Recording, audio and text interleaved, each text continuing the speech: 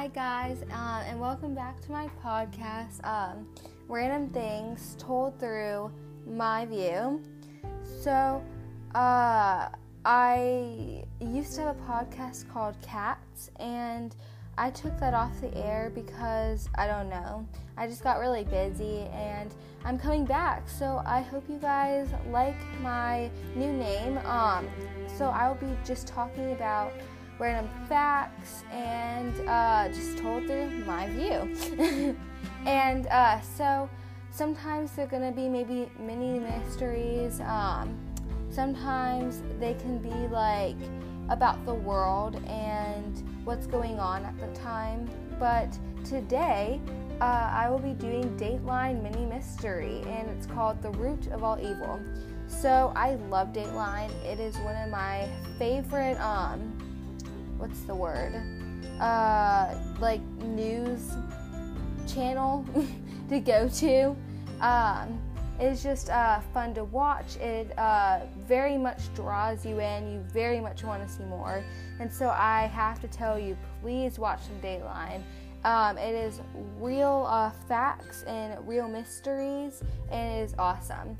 So I did not realize this, but they created a mini mystery channel, and I think it's a website that you guys can go to. So if you look up Dateline Mini Mysteries, it will probably pull up a website, and you guys can scroll through and look at all their mini mysteries. I think it ranges about 0 to 10 minutes. So this one takes place in Arkansas, in a small suburb, and it is about Michelle Despain and her husband, Mark Despain. And what happens is Michelle Despain comes home to find her husband lying on the floor, and there is blood like all around him, and she frantically calls 911, and eventually the 911 gets to him, but he's dead.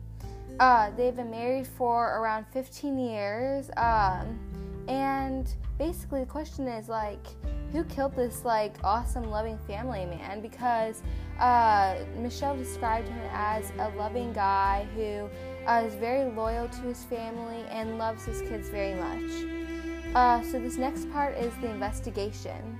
So the detective surrounding this case is Vic Brooks. And Vic Brooks states, it appeared that he had just walked in and then was caught totally off guard. So he thinks that this is an ambush, and that when Mark walks in, that someone like shoots him, and they end up shooting Mark twice. And it looks like they were really like gunning to kill him. So Detective Vic Brooks does a little bit of digging. He finds out that this is a local businessman who is going into lots of debt. But the strange thing is that his dad was actually coming after him in the courts. So basically, they think that maybe the father had something to do with it. So he is lead number one. So the wife says that Mark had told multiple people, if anything ever happens to me, you look at my dad. Because Mark had owed his dad lots of money, and they hadn't spoken to each other in several years. So they take Jack in, which is the dad, to do an interview, and he breaks down during the interview, and then he finally says that he was fixing his roof when the murder happened, and guess what? His alibi checked out. So now the detective is back at square one. He doesn't really know what to do. There isn't really any leads, and then all of a sudden, he gets an anonymous tip. Someone was boasting about the murder, and it was a street tough named Quello.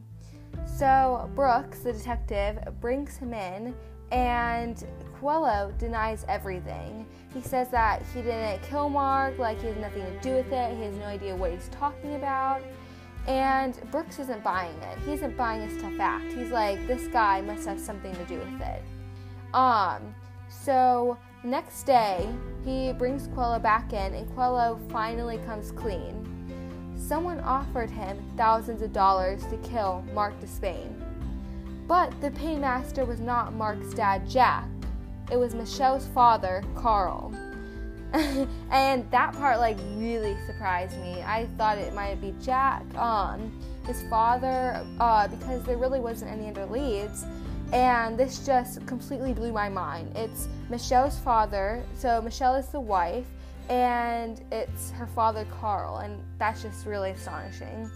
So the detective is surprised, but he puts this as lead number 2, the father-in-law.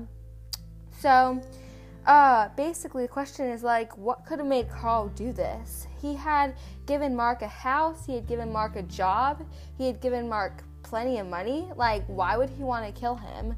And so the detective tries to do an interview with Carl, but he lawyers up and he won't say anything. So Mark's parents have an idea, and Jack states that I cannot see Carl taking my son's life without Michelle being involved. So his parents, or Mark's parents, are now thinking that maybe Michelle, the wife, is involved in this whole murder mystery. So lead number 3 is the wife. The detective asks her flat out during an interview, "Did you have anything to do with the murder of your husband?" And she denies everything. She's basically she says I don't know what you're talking about, and why would I want to kill him? But she does spill something interesting. She was involved in an affair, and this makes Mark's parents come to a conclusion that this could be the motive for murder. So you might find this a little confusing. I did until they explain a little bit more, and then it totally makes sense. So if Mark found out about the affair, Michelle had a lot to lose. But if Mark died, there was 2 insurance policies, each worth $500,000. So that is a large sum of cash if Mark were to die. So the detectives start looking for evidence to maybe put Michelle or Carl in jail, and they found lots of phone texts between Carl and Michelle that lead up to the hours of the murder. But guess what? The phone records are scrubbed completely clean. So now they're again they don't have any evidence. They're back at square one. And so the detective finds this very suspicious, but it can't prove anything.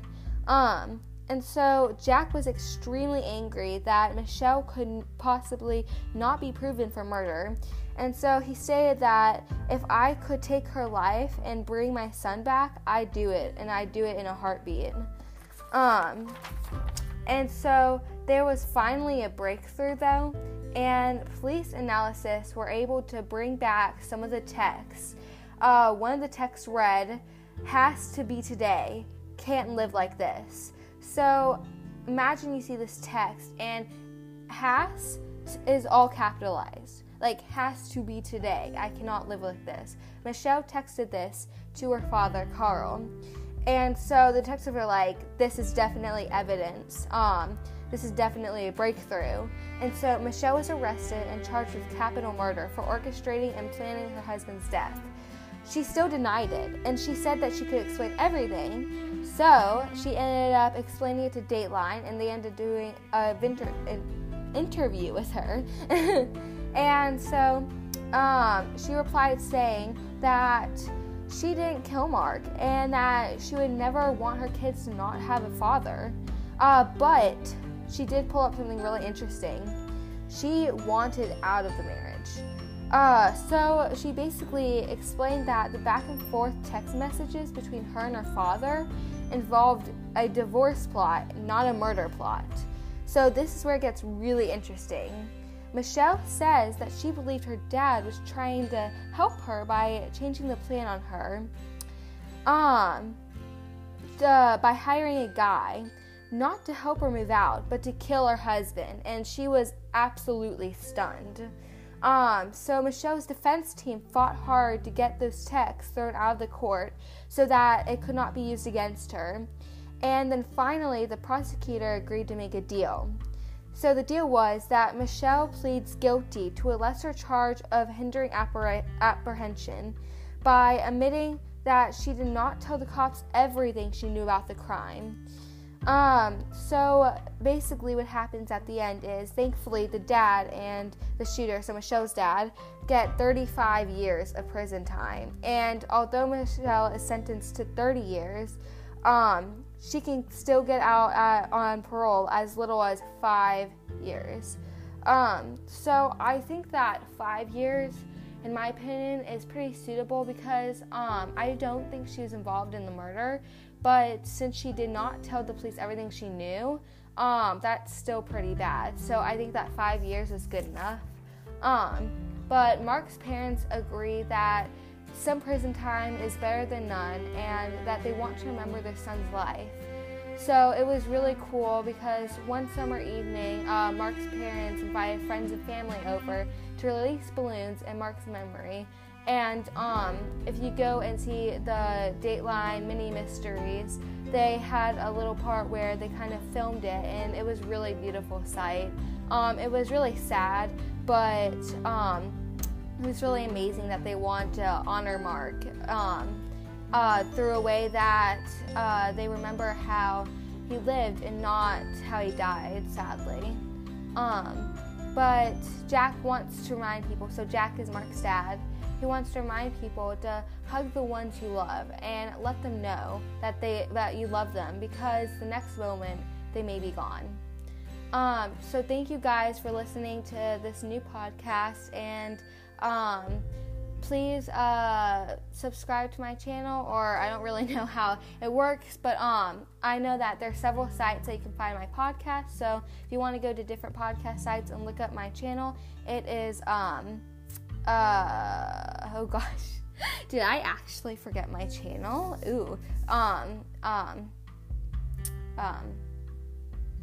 gosh, guys, this is really bad. Let's see, my channel is I think it's like Facts Through My View. Sorry, I just literally published this new name. So if you guys want to go look at my podcast on Anchor to see what it's called, because at the moment I cannot remember it. But I hope you guys all have a great day, and make sure to keep viewing my podcast because I will be putting out more. Thank you. Bye.